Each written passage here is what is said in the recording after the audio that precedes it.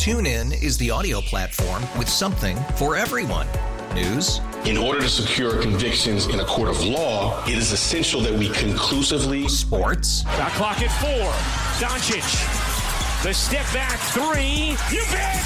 Music. You set my world on fire. Yes, and even podcasts. Whatever you love, hear it right here on TuneIn. Go to TuneIn.com or download the TuneIn app to start listening. Well, we jump into our Friar Fridays in the 8 o'clock hour, and without any further ado, we're going to get right out and visit with this gentleman, a young man and a guy that I followed for a great deal of time. He played at La Jolla High School. He was a baseball player there, gone on and done some wonderful things educationally, and been now with the Padres. Hard to believe. I believe 17 years, 6 years now is the assistant general manager. And I was talking a little bit about him the other day on the program, along with Freddie Ullman Jr., who's an assistant general manager with the Padres, and we talked about Logan White the other day, and just so happens that Josh Stein is part of our Friar Friday mix, and great to have you on the program. Josh, welcome. Thanks, Coach. Appreciate it. Good to be on with you. Well, let me ask you this right off the bat. We got the Dodgers coming to town. I grew up in San Diego. They've always been a rival for me as a Padre fan. You grew up in San Diego, and I'm sure that you've always looked at the Dodgers as a rival of the Padres. Yeah, no question. I think it's just natural. You look up the road. It's the big city up north, and very natural rival for us. I think that sometimes feel like the Dodgers have their eyes focused maybe a little bit more on the Giants at different points. But from San Diego's perspective, growing up here, the Dodgers were always a very natural rival. Hey, Josh, I know a lot about what you do on a day-to-day basis, but for the fans out there, I mean, the assistant general manager encompasses so many things. Could you kind of share a little bit about what a typical day is for Josh Stein and what areas that you touch on a high percentage of the time? It really is dependent on the time of year. It's a job I share with, as you mentioned, Fred Ullman Jr. and really a lot of what we do is focused on the major league roster, assisting AJ with every decision to be made on the major league roster, but then a lot of the support processes in the background related to the front office, baseball research and development, statistical analysis, advanced scouting, and then assisting the different departments, whether that's player development, professional scouting, amateur scouting, and just making sure that we've got good processes in those departments throughout, and really being a resource for the leaders of those departments and ultimately AJ. So it's really depends on the time of year at this point. This is probably the busiest stretch. We've got the major league season, we've got 4 minor league seasons, and we've got the draft really coming to a head here in the next month. Josh, how much will you go out and actually look at some of the top amateurs?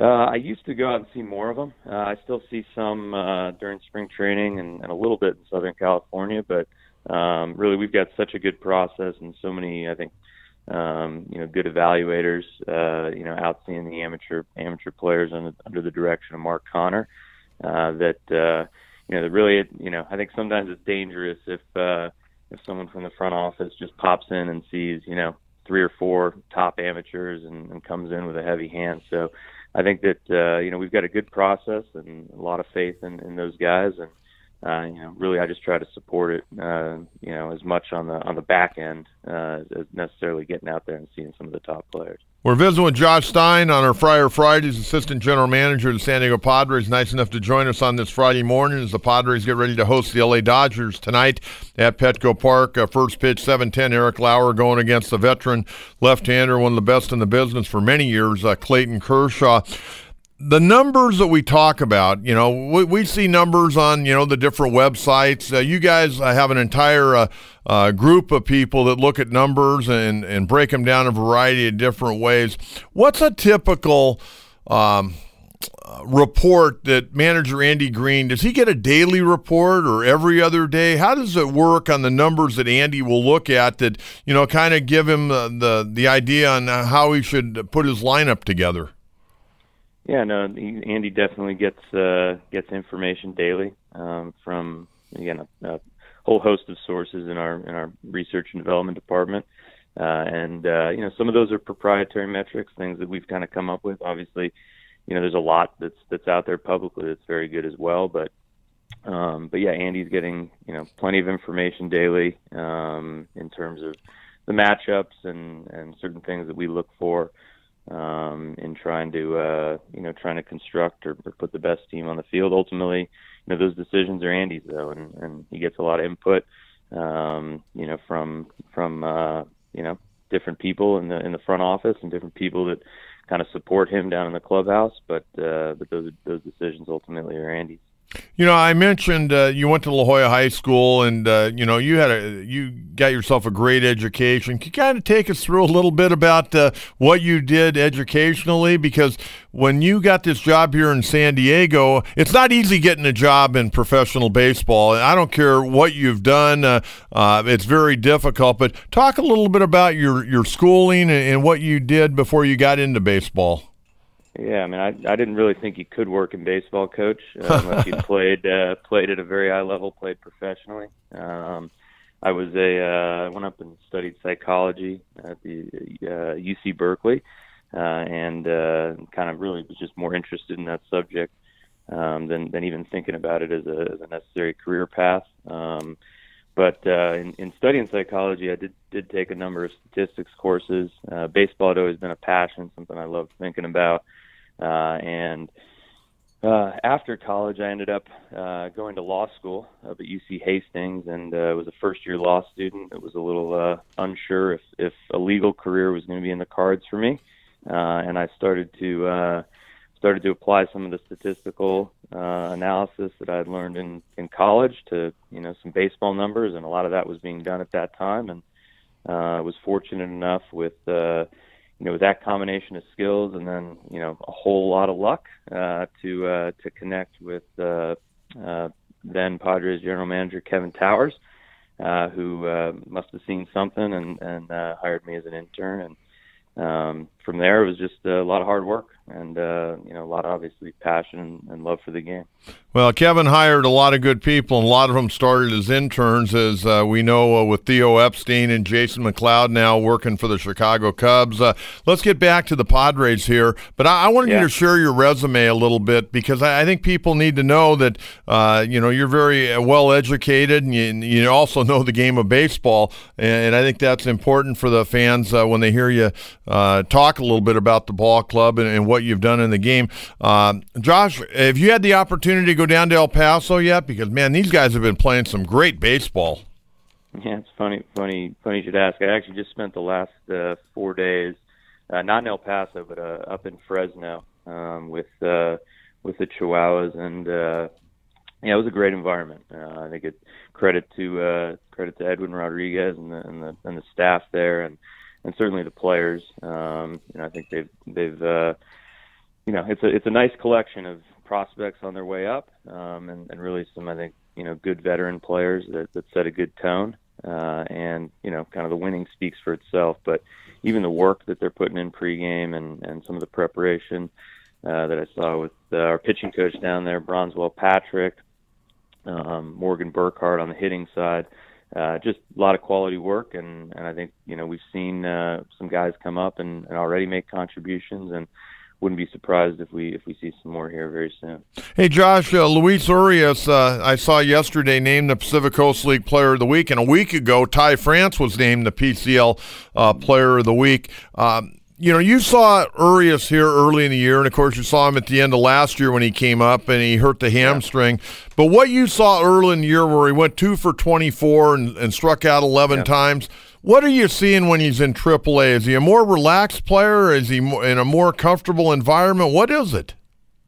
Yeah, I think there's a combination of things. I think there probably is a little bit of that, Coach. I think that Luis, even when he was struggling up here, I do think he was putting together good at bats. I think he was conducting good at bats, swinging at the right pitches. He just wasn't hitting them, and that's something Luis has done throughout the course of his career.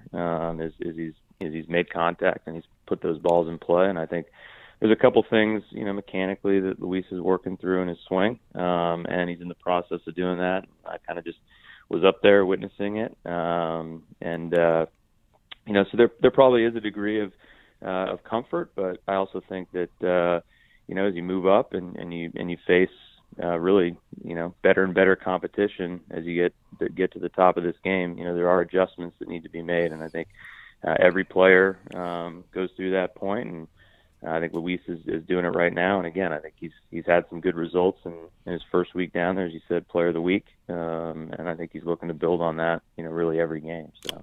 Josh Stein, our guest, Padre Assistant General Manager, joining us on 97.3 The Fan, our Friar Fridays.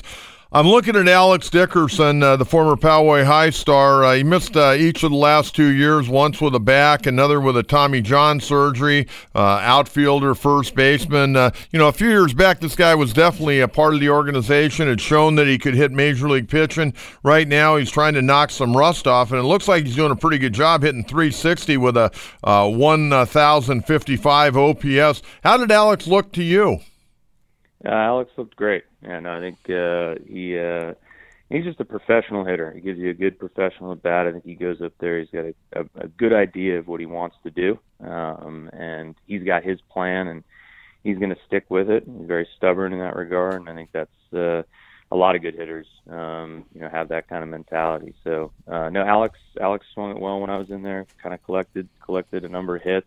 Had a 4-hit game when I was there, and. I think that's a good way you kind of put it. He has missed a couple years, been difficult, with the injury bug, but he's knocking off some rust, and he's definitely on our radar and someone we've been looking at here as we just think about ways to improve the offense at the major league level.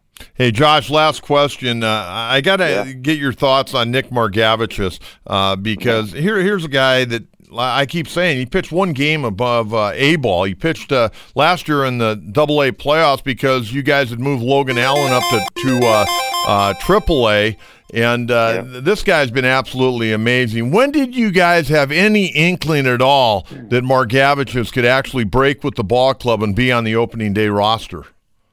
I would say in terms of breaking with the ball club, I think it started probably 2 or 3 weeks into spring training. We started kind of giving it some real thought, real credence. I mean, I think the story of Nick Margevicius is, it's definitely one of great scouting, by our amateur scouting department and bringing him in. And then it's a testament to who he is and how hard he works and what he's done over the past couple off seasons to really A, hone his craft, but also B, just, from a physical standpoint, continue to develop. So, with Nick, there was a, challenge last offseason that if he hit certain benchmarks and if he did certain things throughout the course of the offseason, that he'd be able to earn an invite to Major League Camp. I think at that point, we really viewed Major League Camp more as a nice stepping stone and a reward for a good offseason because he did meet all those goals. And I don't think that, in mid-February we were talking about Nick in the rotation. But very quickly, whether it's bullpens, live BPs, and into those early games, he kind of came out as a man on a mission and threw strikes and certainly wasn't afraid of contact and trusting what's a very good defense behind him and, making pitches. And he's very, in addition to being having some deception and doing different things, he's also very cerebral and someone that I think can take a game plan and really take it into a game, and that's been very transparent from my seat, watching him. And I think I've heard that even from some fans and some different folks that watch the game is, this guy looks like he's pitching to a game plan, and that's very accurate. So it's been a great story certainly from a scouting standpoint, and then I think player development did a great job, and then all the credit obviously to Nick and what he's done. So. Well, Josh, hey, thanks for the time, and I got to say, Kevin Towers hired a good one when they hired you. You've done a great job for the Padre organization, and being a young guy that grew up here in San Diego, it probably makes it all that more special for you. I appreciate that, Coach, and definitely very proud to be a Padre, and looking forward to a good series this weekend. Hope to see you at the ballpark tonight. Sounds good. TuneIn is the audio platform with something for everyone. News. In order to secure convictions in a court of law, it is essential that we conclusively. Sports. Got clock at 4. Doncic. The step back 3. You bet. Music. You set my world on fire. Yes, And even podcasts. Whatever you love, hear it right here on TuneIn. Go to TuneIn.com or download the TuneIn app to start listening.